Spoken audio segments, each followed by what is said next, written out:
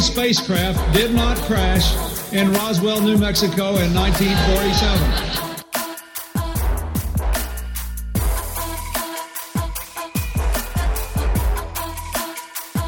You know flat earthers, I guarantee it. But you don't know who they are because they're afraid of talking about it.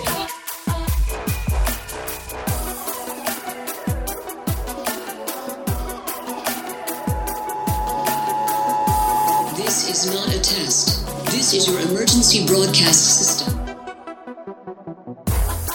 Hello and welcome to the 122nd annual Subliminal Deception Podcast, your weekly dose of conspiracy theory bullshit. My name is Cody. I'm joined by my pal Phil. How are you? Doing good, buddy. How about yourself? Not doing too bad. We need to talk about something. If we want to take a moment to pause for the men who lost their lives during that slaughter of a Minnesota Vikings game last Saturday. Holy fuck, that was bad. How's the hype in Arizona after the first preseason game? Well, went to the bar and watched the preseason game, Arizona Cardinals versus the Dallas Cowboys. Sorry. And basically all of the stars, like Kyler Murray, D-Hop, all the stars that we wanted to see were all on the sideline wearing jackets and hats, no pads. So obviously they weren't going to play. We did get to see Colt McCoy out there, starting at quarterback. Oh, also we saw our brand new wide receiver, straight out of Purdue. He was very good. Rondell Moore. Okay. Extremely good. Yeah. I have heard people talking about him. Now, here's the interesting thing. I know you do not currently have HBO, but the new episode of Hard Knocks is on tonight. We are recording on a Tuesday, and they are doing the Dallas Cowboys, which means we will get to see an up-close and personal look at them playing the Arizona Cardinals and such. Yeah. I used to watch that show back when I had HBO Now, but haven't watched it in a couple of years. It was pretty good. I remember it was the Raiders before they were in Vegas. Yeah. When they were still in Oakland, and the shit show that was that year. Dude, with Antonio Brown, who is very clearly on some sort of drug. Yeah, I really, really like that show. I find it quite enjoyable. But we have some prudent information here we would like to talk to everybody about. So Phil and I have kind of switched up how our Patreon is going, and we are now trying to do bi-weekly movie reviews, and the last one that we had done was a movie called Lilith, which, okay, it's not going to win any fucking Oscars, but it was decent. Well, it was my turn to pick a movie, and I found a movie that I think was literally so bad, we can't even do it on our Patreon. That's how bad it was. Now, it is called 2025. I can't remember the rest of the title. But basically, the synopsis is, essentially, the coronavirus has allowed the NWO to take over the world, and the NWO, I guess, eliminated all religion, but there's a small sect of Christians who are still battling for their religious freedom, and they don't want to give up on their belief of God, and it's kind of like the Christians versus the NWO. Yes, in 4 years, somehow all the religions of the world have just vanished, and it's just them. It's just these group of plucky, 20, 30 somethings. They're led by, in real life, it has to be their cult leader. Yeah, let's just say he looks like David Koresh. Their cult leader. He looks like David Koresh from the Branch Davidians. Yes, he is if David Koresh was kind of like maybe a side character in the Matrix movies, kind of looks like one of those dudes, like a street preacher from the 90s. But I love how they're like all German, and then all of a sudden there's like a U.S. Marine who's very clearly from the South, is like, hey, I love God, and I hate the government, and I had to quit the Marines because they don't believe in God. And I'm like, what the fuck are you talking about? And then they go around spray painting the Jesus fish everywhere as like a dog. Is that what a dog whistle would be? Or like to try to attract other Christians. Yeah, it's kind of like they're tagging it to make it other Christians so that they can know that there's still some Christians around, doing the Lord's work. And they're always like, they're hiding their Bibles, and, the feds are always after them, trying to disrupt their meetings and take their Bibles. There's even like an undercover officer that's sent in. It was so bad though. We couldn't even make fun of it. There just wasn't any meat there. Like, dude, it's so bad you can't make fun of it. Here's the thing though. If anybody feels like watching it, it is on Tubi TV for free. But I promise you, you are gonna struggle to get through this fucking movie. It is so stupid. The best part of the movie at the end is where they fucking execute the main character. Yes. Best part of the movie. Yeah, I was sitting down watching that movie, and I must have started doing like 3 or 4 other things. I included, like, I was so bored I just started cleaning my apartment out of nowhere, just to do anything besides sit down and watch that. Look, here's the thing. All you single men and women out there, let's say you got a hot date, you bring them back to your house, you put on that movie, okay? They're going to be so bored of the movie, you're probably going to get laid one way or the other. So maybe it's good for that.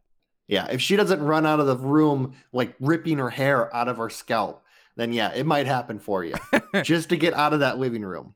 Yeah. It's just, oh my God, it is horrific. But anyway, with all that out of the way, we just want to say, if you would want to join our Patreon and start listening to our first movie review, we'll have another one up hopefully middle of next week sometime. That's kind of our goal.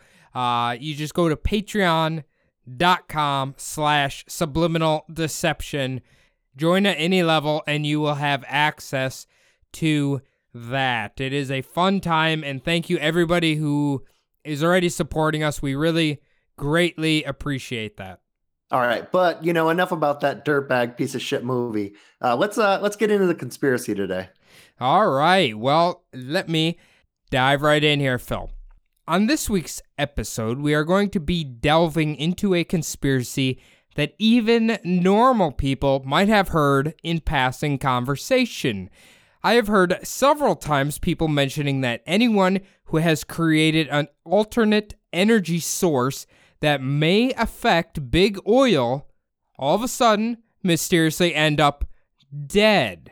Now, ironically, this conversation had once again popped up at work, and I really wanted to find out if some of these claims have any validity to them, and that brought me to a man by the name of Stanley Alan Meyer. Phil, have you heard of the gentleman named Stanley Alan Meyer?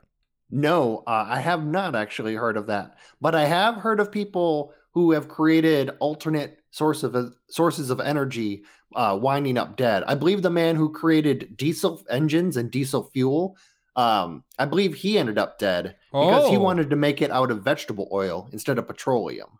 Interesting. Okay, that's obviously, unfortunately, Stanley Alan Meyer is not that man, but I'm going to be putting that one on my agenda because this guy's story is really interesting. So maybe to connect the conspiracy, I'll have to go into that guy in the future.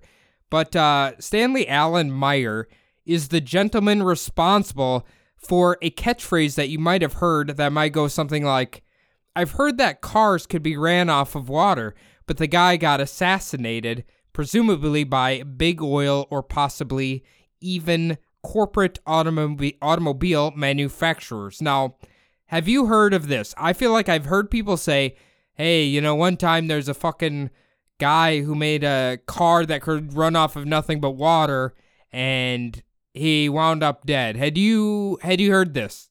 Well, I've heard of the car that could run off of water from that 70s show. Kind of a reoccurring joke when they would smoke weed. So. Okay. Yeah. I don't remember that, but yeah, it's interesting they mentioned it because as we'll find out, this man's story is kind of from the 90s. Okay. So I wonder what they were thinking of, or maybe they're just like, that's their stoned brain thinking about it. Could be. I have no idea where they come up with it. So, Right. But possibly there was maybe a guy who said that he had created a car that runs off of water. Maybe that was like a 70s joke or something. I do vividly remember this. I had just moved up to the Twin Cities Metro, and I was working at Green Mills Pizza, and some guy showed up there requesting to purchase or ask if he could have all the used oil from like the deep fryers. Yes. And he had a Volkswagen diesel that he had converted to burn that. Yeah, that was very big in the time after we graduated from high school. I remember I had a job in college where there was a guy who would buy all of the used vegetable oil from the fryers to put in his converted diesel vehicle. Oh, yeah. You know what's funny? My dad actually, his shop runs off used motor oil for heating in the winter, so okay, getting rid of it somehow anyway. Now, let's begin how we always do with a brief backstory into the life of Stanley. Stanley Meyer was born on August 24th, 1940. He had a twin brother who was named, I don't know if it's Stephen or Stephen Meyer. There isn't a ton of information about his childhood outside of he lived in the great city known as Columbus, Ohio. Okay. He stood 6 foot 3 inches tall, was known to have a loud, booming voice, and was known for being charismatic. Apparently, one of his favorite phrases was, quote, "Praise the Lord and pass the ammunition." Now, have you heard this catchphrase before, Phil? No, I have not, but I do wonder if he may have played for the Ohio State Buckeyes. If he was a 6'3" tall dude, big booming voice. Maybe they had him play on there. Are they out of Columbus? I thought so. Maybe they're not. I thought it was Columbus. Okay. I'm not even sure. I really don't know. We'll find out in a second. He actually does attend that college, so we'll get to that in just a second. Now, to get a general idea of the type of individual that Stanley was, one time when he was much older, he called the Grove City Police to come to his home because he had received a suspicious package. Okay. The Columbus Bomb Squad ended up detonating that package, only to discover it was equipment that Stanley Meyer had actually ordered himself. So nice. He's slightly paranoid. A little bit, Just a little bit. Oh, can you imagine people, like everybody orders from fucking Bezos' company. How many times do you think the bomb squad's been called because of an Amazon package or something? An Amazon package accidentally gets dropped in front of your door. The bomb squad comes, blows it up, and it's just a big ass dildo. Just blows out of the fucking cardboard. Yeah. They don't say what was in this package, but they kind of are leaning on that Stanley is slightly paranoid, which kind of clouds, what's going to be happening to him later. So, yeah. Now, before that little whoopsie that he had with the bomb squad, after he graduated high school, he would join the military, although nobody seems to list, what branch he's in. Okay. But what we do know is he would then attend, as I mentioned, Phil's favorite Big Ten rival, Ohio State University. I believe you're supposed to call it the Ohio State University. And him, maybe doing something stupid like calling the bomb squad on his own package. Maybe it explains kind of why he went to Ohio State, A little surprised he could read. Was Ohio let alone State invented shit. Was Ohio State as good as they are now I would say probably the 70s maybe? I do believe they've gone up and down like every school has. I do think that they were pretty decent during the 70s. I know they had a down period during the 80s, I believe. Well, you remember when Nebraska used to be like the big dick of the Big Ten, and now They're like kind of lingering there. They were the big dick of the Big 12.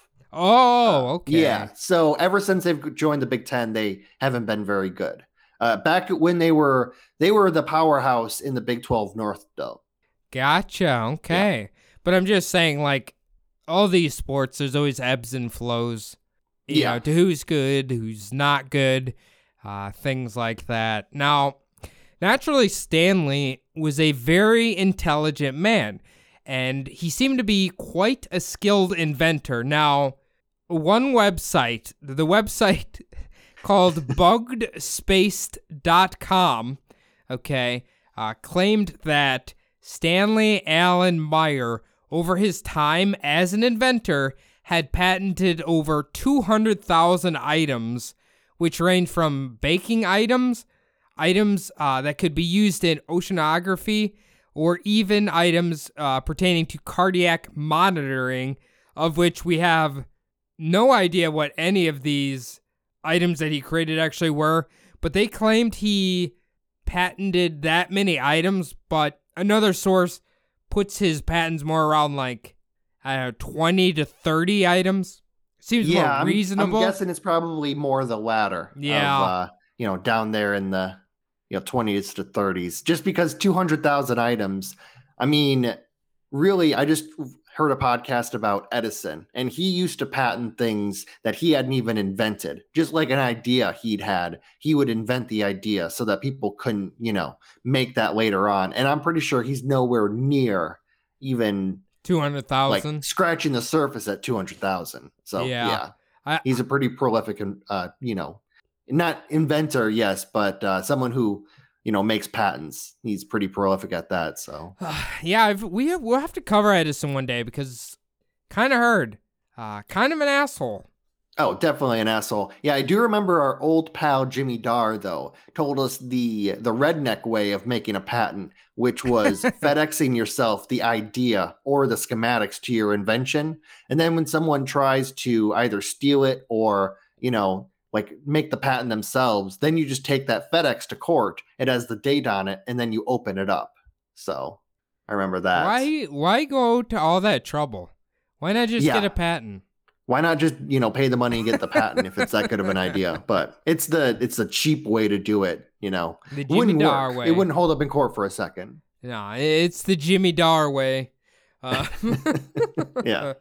Now, the item that would make Stanley really famous or infamous is his invention, the water-powered car.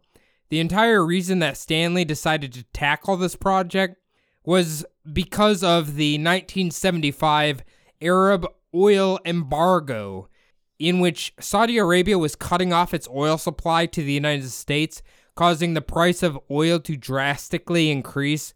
This in turn resulted in some corporations going bankrupt, and the demand for new vehicles came to a complete standstill.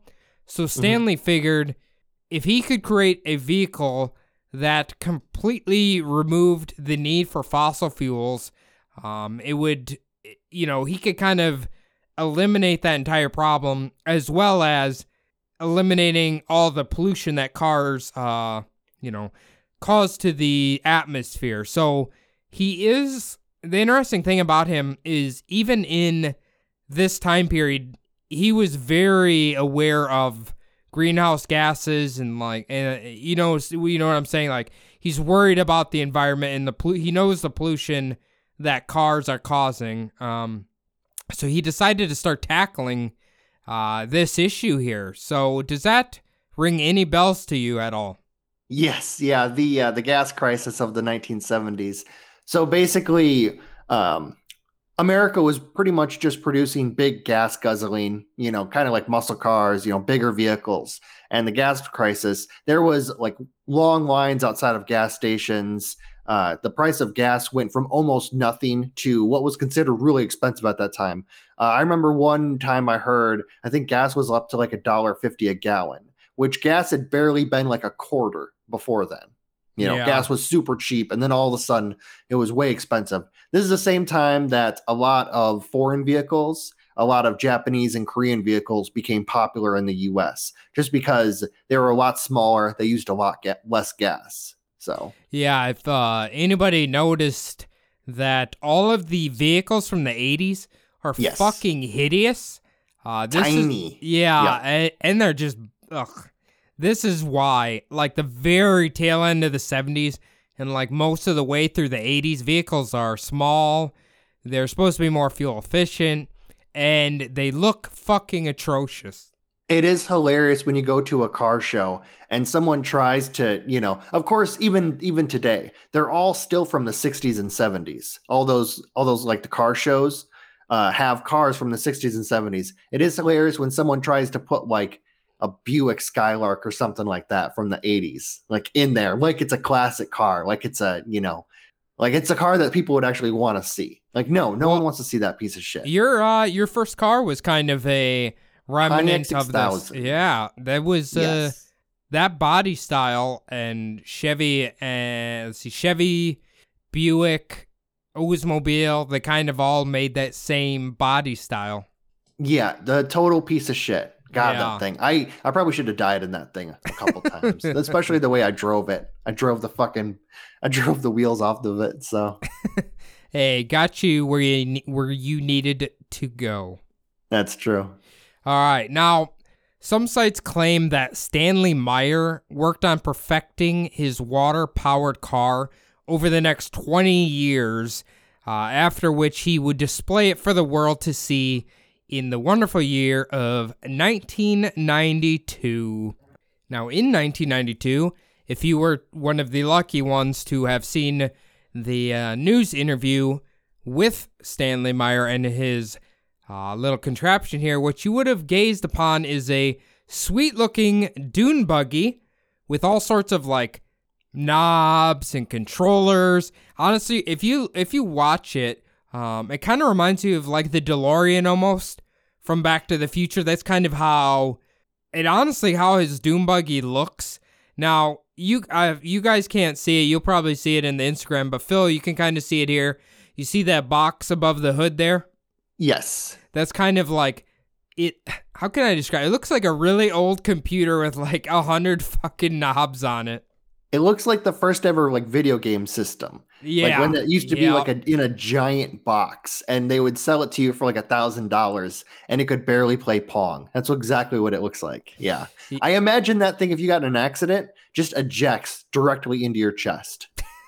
Well, it is on the passenger side, so you probably would be okay. You'd be okay.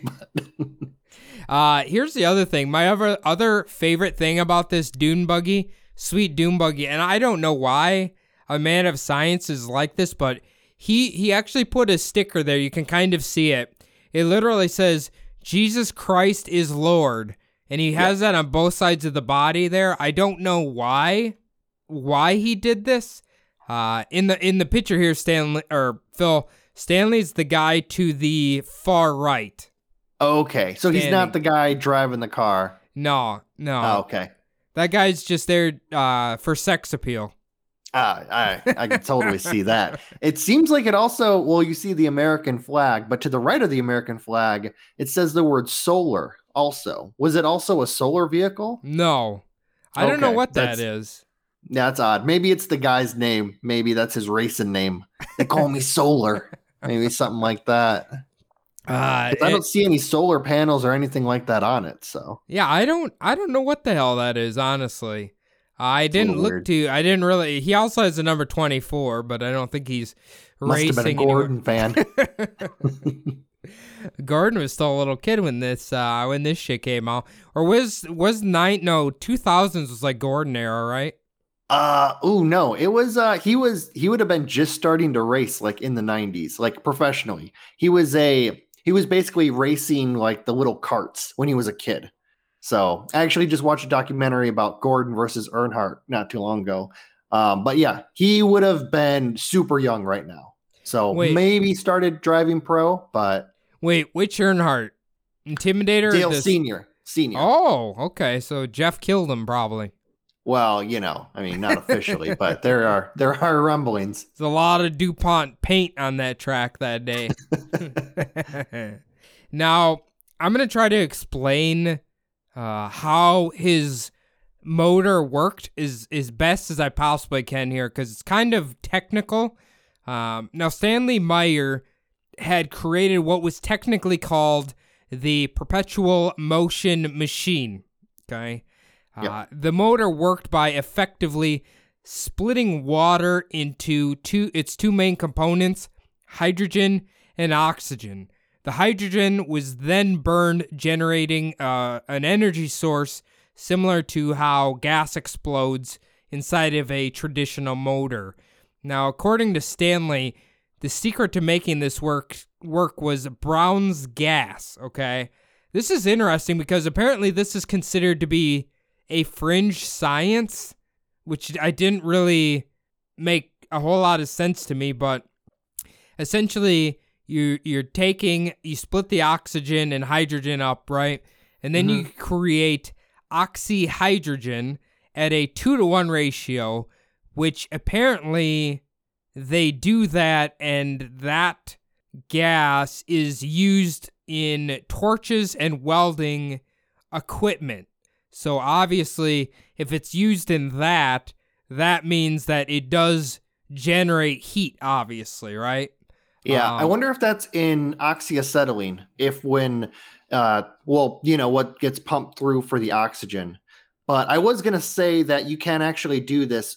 What you do is, so if you have, it's kind of hard to explain, but there are cars that they've retrofitted in the trunk, basically like little bottles of water, and they have electrodes that go into the water. And when you put electricity to those electrodes, it basically separates hydrogen and oxygen, and one's, heavier than the other. Obviously, hydrogen goes up higher. So they capture the hydrogen, and you can actually put it into your gas tank, and it makes it burn better. Kind of like one of those deals where it's more fuel efficient. Yeah. Is the idea behind it. Okay. But yeah, separating hydrogen and oxygen just takes like electricity and an electrode. Okay, now I want you to remember that, because that fact's going to become very, very important later on, Phil. Okay. So I think what he's pointing at, from what I could gather reading it, obviously I'm terrible with chemistry, but it almost sounded like he's splitting it up, and then instead of like equal parts, it'd be like double hydrogen and a tiny bit of oxygen or something like that, like rechanging the property of it and then making it more explosive. And also the oxygen part of it, it doesn't really do anything from my understanding. It just kind of shoots it out of the exhaust.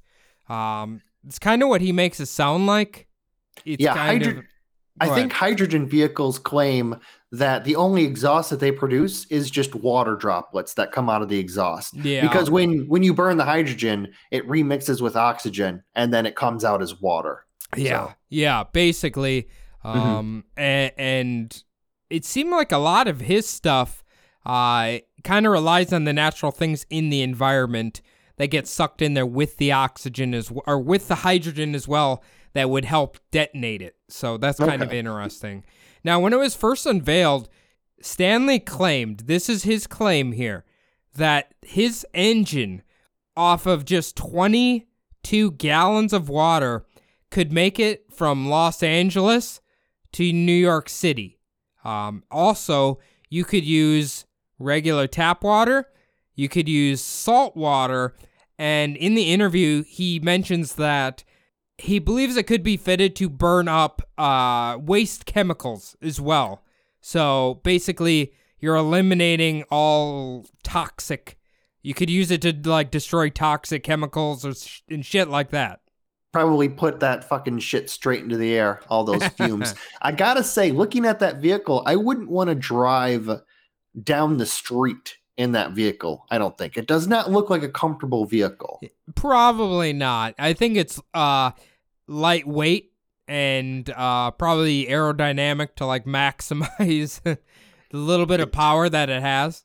I gotta say, it doesn't look very aerodynamic with that, with the windshield and everything. But I will say, yeah, lightweight. I could see that. But yeah, I mean, if it's just a prototype, he's probably just proving that the concept of the engine works, like in that form. I imagine like they wouldn't put out like if he had a company, they wouldn't put out a product that looked like that. It probably looked like a normal consumer car. But yeah, definitely, I wouldn't want to drive in that thing. I think I don't even think that thing has a seatbelt. Probably, honestly, it probably does, and I don't know. They weren't real important in the 90s. Well, here's kind of a little graph of allegedly how this thing works, or how he claims it works. You can it's basically kind of what you said, honestly. Mm-hmm. So there's that. I guess you kind of have it, figured out already. I'm sure. Well, we'll come back. We'll circle back to that because you kind of hit something very, very important there. Now, after he had shown his water-powered dune buggy all over the country, took it everywhere, showed everybody, it seemed to really be captivating people. And if this piece of technology worked, like it would have revolutionized the world. Honestly, it would have. It would have taken a long time to get to that point. But if every car was running off salt water even, that'd be absolutely amazing, wouldn't it? Yeah. The salt water, I don't know about salt water, like natural salt water, because you would think it would have to like corrode your engine or, corrode, because the exhaust pipes, if it comes out of the exhaust, it would corrode the hell out of the inside of your exhaust. But yeah, there are obviously vehicles now that they have, hopefully in the next 10 years, they'll be coming out with them that are fuel cell vehicles, hydrogen vehicles. We're going to be talking about them at the very end. Yeah. So, I mean, it would be, think of a world, before the show, we were talking about it. Think of a world where Al Gore won the presidency in 2000. Yeah. We might be looking back, be like, oh, remember when like vehicles ran on gasoline, that kind of deal. Yeah, but I was literally talking to people at work. There is somebody I work with who their house is full solar power, right? And I'm like, we have literally a humongous energy source just sitting there in the sky that isn't gonna blow up for I don't remember how many more years before the sun blows up. But we'll be long dead by then, and we just hopefully longer than 50, because I only plan on living about 35, 40 more. Isn't it like 150 million more years or something, or is it billion? Oh no, it's in the billions. Our sun is, it's in kind of like its main sequence right now, so it's like it's halfway there to like its whole lifespan. So it's got billions of more years. The only problem is, by the time it's going to basically turn into a big red giant, or I can't think of what it's called now. It basically is going to blow up to past where the asteroid belt is. That's how big it's going to get. Yeah. Well, that's what I mean. It'll keep growing. Yeah. But right now it's like perfect for us in its main sequence. So. Right. Exactly. Well, anyway, moving on here now. Even though this sounds like amazing news for Stanley, there is something that is going to haunt him, and it is one of what I would consider a big problem if you're an inventor. American lawsuits. We know how they haunt people, don't we, Phil? You can't do anything. In America, you cannot do anything without some sort of fucking lawsuit eventually catching up to you, can you? Yeah, definitely. We actually should try to stay like as small as possible as a podcast, a show, just so that we're not catching any lawsuits. The less people that hear this, the better, I guess. So, fuck that. Spread the word. Just kidding. And in 1996, Stanley was being sued by two of his investors who had purchased the right to use his water fuel cell technology in their vehicles. His water-powered dune buggy was first set to be examined by Michael Lawton, professor of electrical engineering at Queen Mary University of London, but Stanley continued to push off what the professors would later say were, quote, lame excuses. So this isn't a good sign, Stanley. When you're in a lawsuit, you can't be not letting people look at your shit, man. Especially it makes it look like, especially with the new technology like this, like you've got something to hide. Yeah. Then the court ordered that his vehicle be examined by 3 expert witnesses who would come back and conclude that, quote, there was nothing revolutionary about the cell at all, and that it was simply using conventional electrolysis. So This is just what you mentioned right here. Maybe he was... playing the con man card a little bit here, making his invention seem more dynamic than it actually was. Kind of like you said.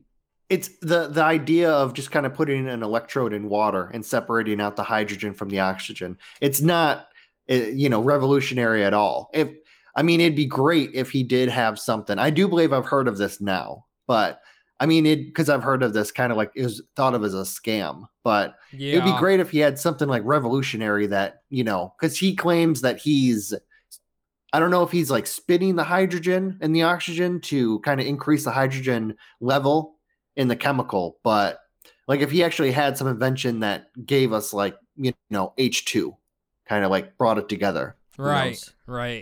Yeah. You basically hit it on the head, and a lot of people thought he was a huckster or fraud and whatever. Well, anyway, because when the experts finally looked at his vehicle and they brought that information in front of the judge, Stanley Meyer was eventually ordered to repay his investors the $25,000 they had given him. So we don't really know, but it sounds like a lot of investors were helping him out this whole time. Like, it's only been 4 years at this point, but it sounds like he was having quite a bit of help financially to keep this thing going. Jesus, 25 grand. I hope his grandma was happy to get the money back. That's, I know it's the 1990s, but still 25 grand's not a lot of money when you're looking for, investment. It's a pretty small amount. Well, I think he did, I don't remember what they call it, but where you get like a shitload of littler investments from like a ton of people. Oh, kind of like the little angel investments. Not the big time, not the big ones, but okay, gotcha. I think that's what he was doing, but I'm not entirely sure. So the friends and family special, basically. You get 0.01% of my company when it takes off here. Now, after kind of all that was done and over with, Stanley's water doom buggy had basically been in display for about 6 years at that point. And it's finally time for us to get to the fateful day that kind of is the entire reason that we are talking about this episode today. The date was March 21st, 1998. Stanley Meyer and his brother Stefan were meeting with 2 potential Belgian investors at one of America's best family eateries, the Cracker Barrel. I gotta say, it's gonna sound redneck of me, and I realize that I shouldn't say it, but I fucking love the Cracker Barrel. I order there probably 2 times a month and get it to go. I don't eat there because I'm not that type of human being, but I get it to go, and I like to eat it in my house. It's good food. Look, first off, if you want to impress 2 Belgian investors, you're taking them to the Cracker Barrel. No questions asked. Get him that chicken fried steak. Yeah, ooh, definitely. That shit's good. I actually really like the Cracker Barrel. They have great breakfast. Mm-hmm. We have, I think, only one in the entire state of Minnesota. And it's kind of far from here, but it's very good. I just had one open a block and a half away from my house. So I go down to that one. Does it double as a senior citizen center as ours does?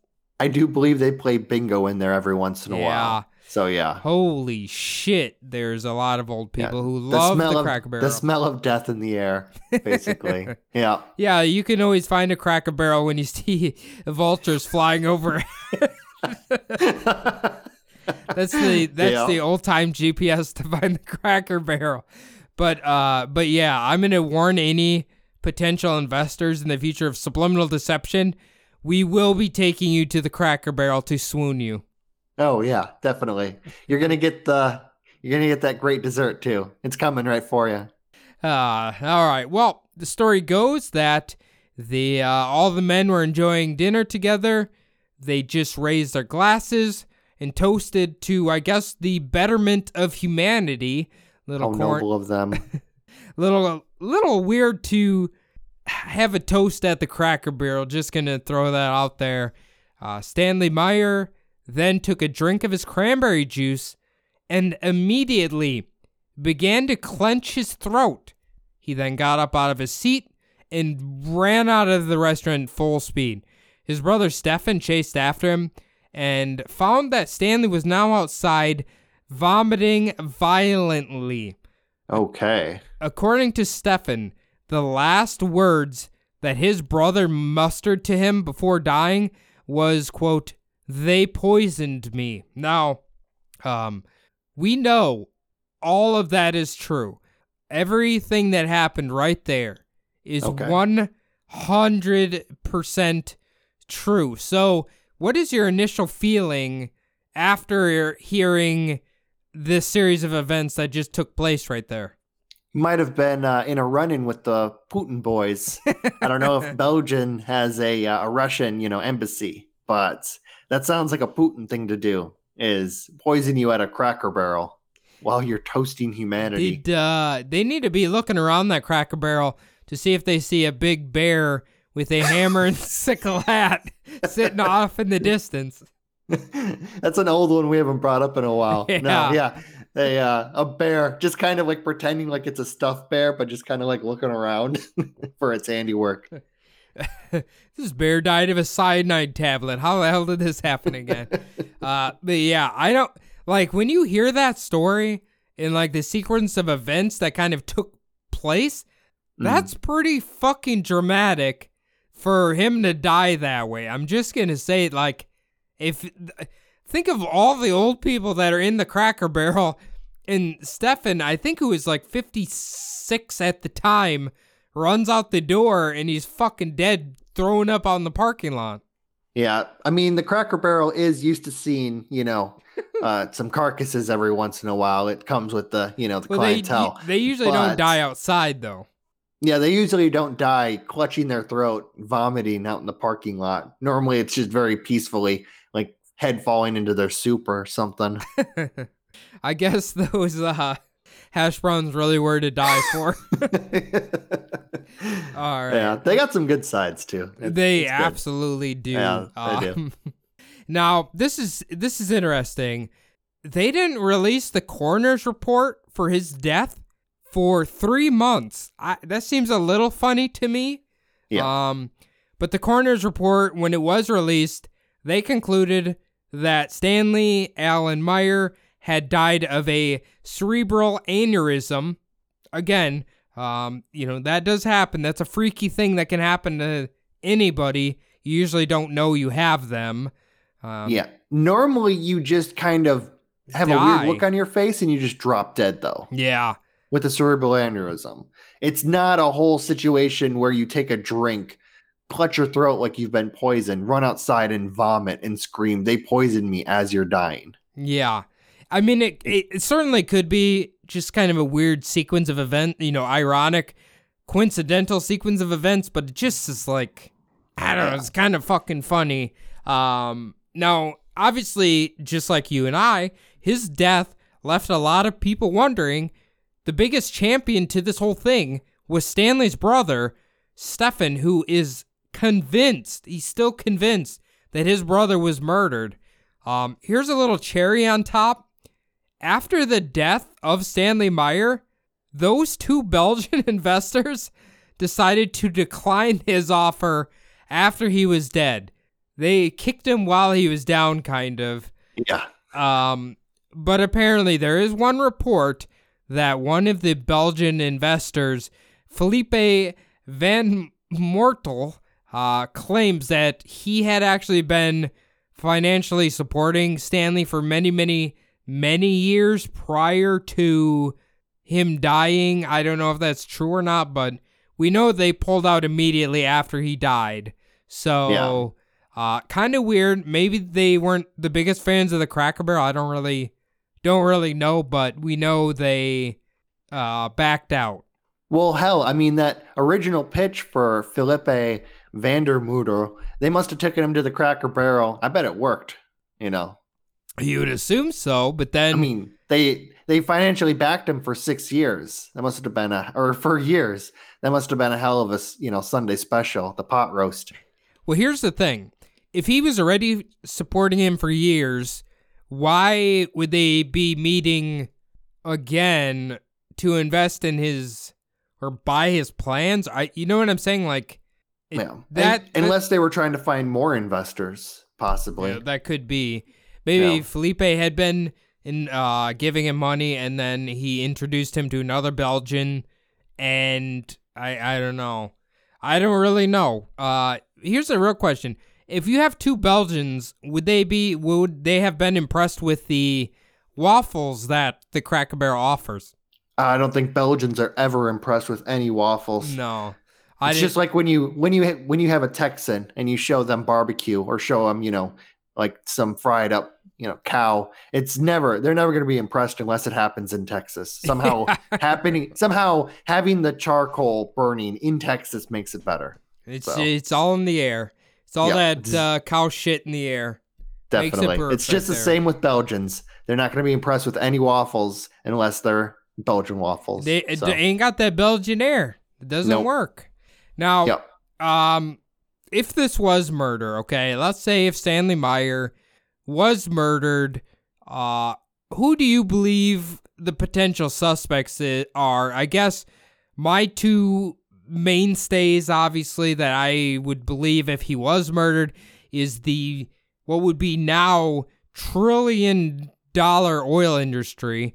We know they make an insane amount of money, or maybe even auto manufacturers who make a lot of money off fuel, powered cars. What do you think? What do you think about this? Do you think he was murdered? Do you think it was a coincidence? Do you think, somebody out there has a reason to kill people who invent alternate energies? Well, as far as the conspiracy goes, I mean, it is a kind of a big trope of the conspiracy theories for assassinations that the autopsy or the coroner's report is always either changed or different or like really delayed coming out and then doesn't seem correct when it finally does come out. Okay, one sec here. That is a trope. I did not know that was a trope.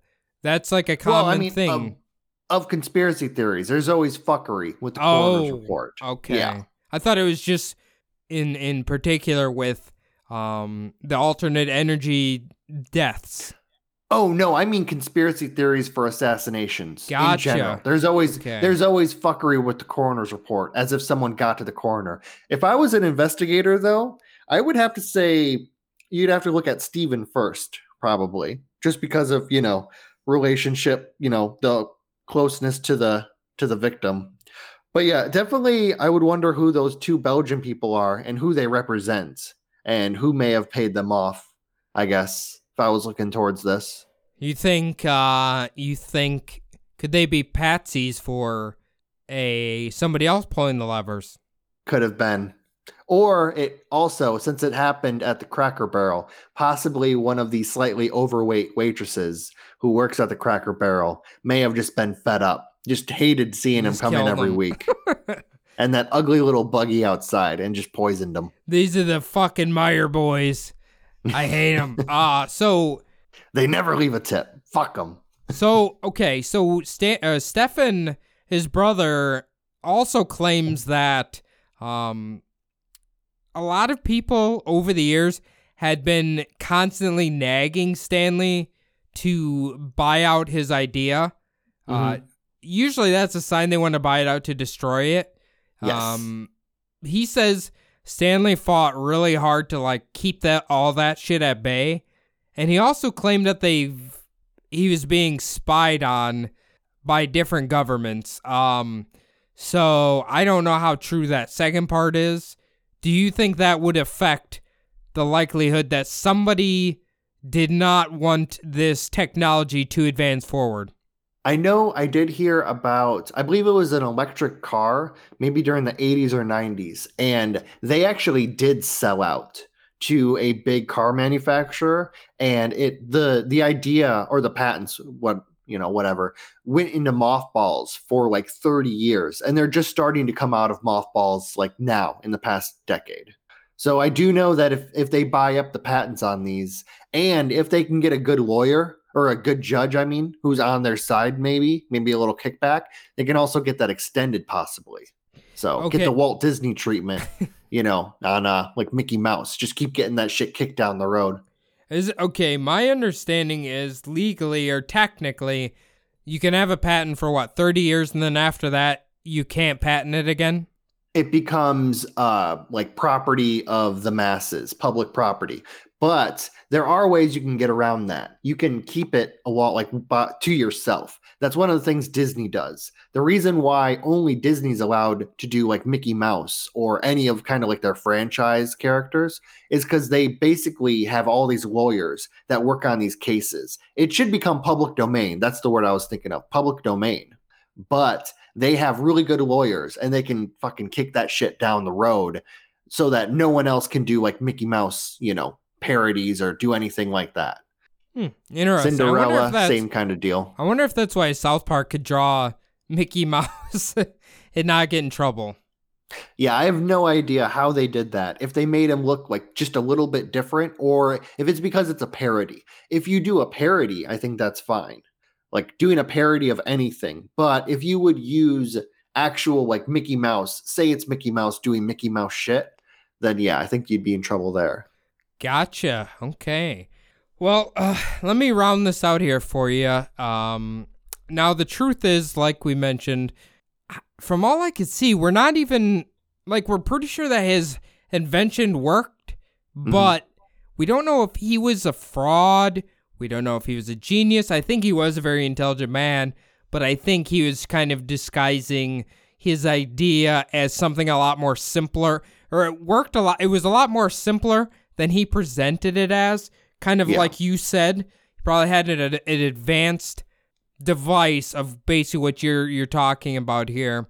Now, but what we do know is, as you kind of alluded to as well, hydrogen-fueled cars are in existence today, and they could certainly be the way of the future. Elon Musk, we all know him, claims, this is an exact quote from him, that he views hydrogen cars as, quote, mind-bogglingly stupid, which leads me to believe they definitely pose a threat to his very famous business, Tesla, which obviously creates electric cars. What do you think? Do you think Elon could be sweating the future of hydrogen cars a little bit? I mean, here's the thing about Elon Musk. If he thought that they were a great invention that could make him money and change the world, he would be investing big money in them. So if it was Jeff Bezos, or if it was like Chevy or Ford, and they said that about hydrogen, I'd be like, oh, fuck, hydrogen's the way of the future. They're just trying to suppress it. If Elon Musk says it, I'm thinking a little bit more like, okay, maybe we should take a second look at this. Now, I can tell you why he believes that they are stupid. It is because that they require fueling stations, okay? Yes. And there is hardly any hydrogen fueling stations. I think in the United States there's only one in California that I saw on the map so far. I think that's kind of why he believes they're stupid, versus obviously there's electricity everywhere to refuel his vehicles. Now, you can buy one of these hydrogen cars right now today if you want. There is a 2021 Toyota, I think it's Mirai, that's listed at about $50,000 as a base, which honestly is not that bad, because most cars nowadays, that is like the base for just about any car. If you tried to buy a pickup truck right now, like 2021 brand new, $50,000 would be a steal. Like, grab it, because that's cheap right now for a truck. Yeah, absolutely. Here's the interesting thing.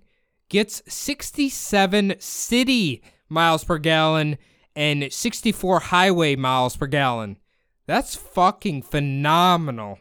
Yeah, definitely. Also, I did hear about a concept for hydrogen fueling stations. So what they want to do is they're basically going to have a station that's completely self-reliant. It's not going to be like a gas station like we know it now.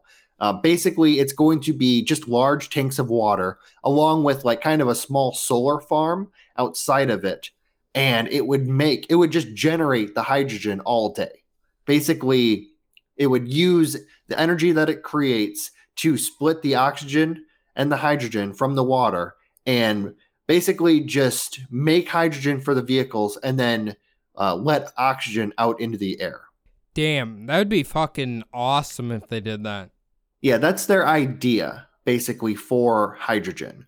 I have no idea, like, if that is possible, but it'd be a really good idea if if it is possible and feasible. That'd be a great thing of the future kind of deal. The problem is you do have people in the coal industry who think that hydrogen fuel is a great idea only because they want to basically melt down coal and have the hydrogen released from it. And that's how we would get our hydrogen, is from coal. They think that's a great idea, of course, because it involves coal. So, God damn it. Which you can imagine what happens to the waste from that coal. It just, of course, ends up in some lake or river somewhere. So, yeah, I hate to say sludge. I've heard it's probably an episode I'm going to do in the future. I've been hearing even local to kind of where we are, the places where 3M factories were maybe like 20, 30 years ago that are no longer there, that they're pretty sure they poison the water. Weird thing, the kids, an abnormally high amount of them are now developing cancers in certain regions, which is terrifying, but that's for another episode. Now, finally, this Toyota, if you were to get the vehicle, it causes, like Phil's kind of mentioned, zero emissions. And when you fill it up, you can drive 402 miles. That's awesome. So, yeah, this, and it doesn't look that bad either. It kind of just looks like a Toyota Camry, if I'm being honest with you. Toyota Camry. You do have to remember, too, that those vehicles, they do also need to use oil to lubricate all of the, the parts and everything. All of the moving parts inside the engine still are going to need oil, but it's not like you're burning that oil. No. It's just basically you're going to have to dump it eventually, which is bad for the environment. But it's a lot better than, burning all of that, all those tons of emissions, all the carbon dioxide and all the bad shit that gets into the air. Here's the hydrocarbons and whatnot. Here's the thing. We've figured out how to how to dispose of oil. So that's not that big of a deal as long as people are not pouring it into the ground. 90s style. Yeah, right, thankfully most people aren't that stupid anymore, but this is America. It's so, or maybe they could find some other way of lubricating it. I don't know. I really don't know. But how do you feel if it'll be a while before we can get these alternate energy vehicles, but I'm all for it. How are you feeling? Yeah, I'd be all for hydrogen. It's one of those situations where if they would have started really looking into this 30 years ago, instead of just trying the oil industry, big oil, just trying to get the last little, suck of the teat that they've been trying to get for however long, holding all these renewable energies down. If we could have just, switched to hydrogen, and, Elon Musk wants to move everything to electric. He's done really good things for research into making better and longer lasting and, batteries that are just awesome. You can have a battery that pretty much runs your whole house now, along with the solar. They make roof tiles that are solar that basically get all of that, energy into that big Tesla battery. That's what I've heard. I haven't seen them. I've seen only the older ones, but it's pretty awesome.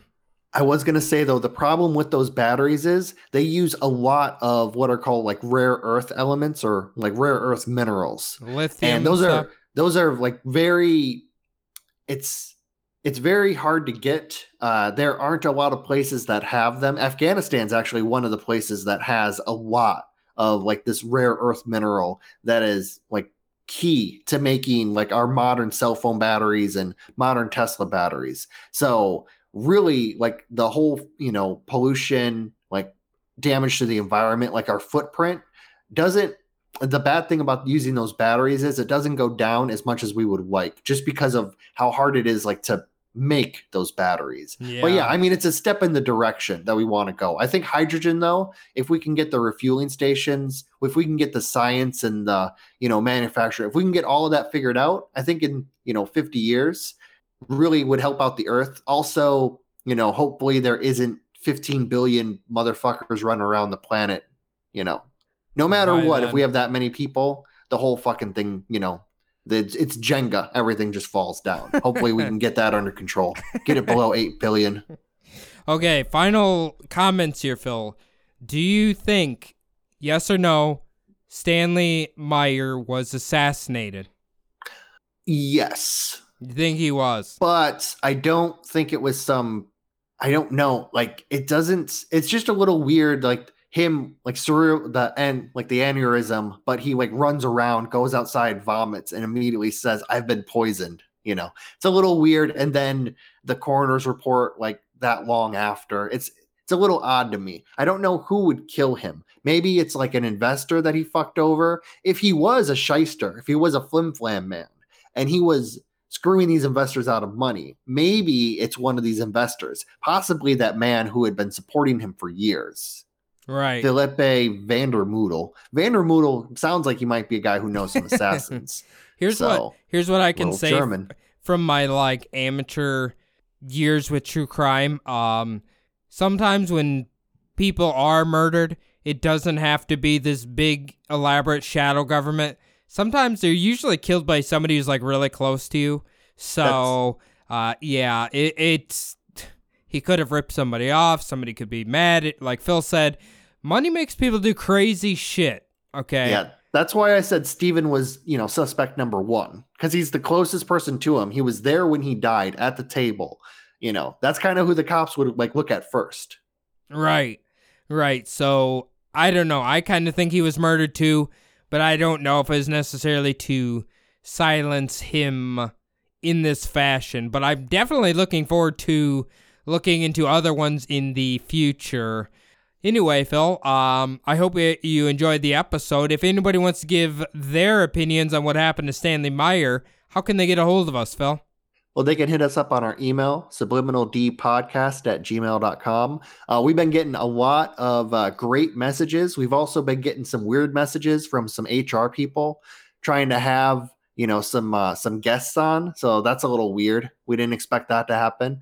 But, it's great to hear from everybody. Also, probably even better way to get a hold of us, Instagram, Subliminal Deception Podcast on IG. Go ahead, follow us, figure out, we talk all the time about how we have pictures from the episode in those posts. So if you want to see those pictures, just go ahead and look there. They're all saved and archived. Cody and I both have our own Instagram accounts. Mine is SDPodPhil. I never check it and haven't done for a year now. Cody, you got one? Yeah, follow my personal Instagram at Cody'sAbub. I post memes and stuff sometimes. It is fun. The last thing we need you guys to do is to log on to iTunes, leave the show 5-star review. Doesn't really matter what you say, just type Hail Tesla, I don't care. If you are a Spotify user, all you have to do is hit the follow button, and it is allegedly like a iTunes, like their version of a review. It will shoot us up the old ratings there and help us reach more followers. Otherwise, guys, I hope you enjoyed this episode here, learning a little bit about alternate energies and possibly a man who was murdered. Also, I wanted to say our buddy Lee is starting a new podcast. Good luck. When I find out the name of that podcast, I'll tell you guys about it. All right, there we go. Shout out Lee. All right, we'll see you guys next week. Thanks, guys.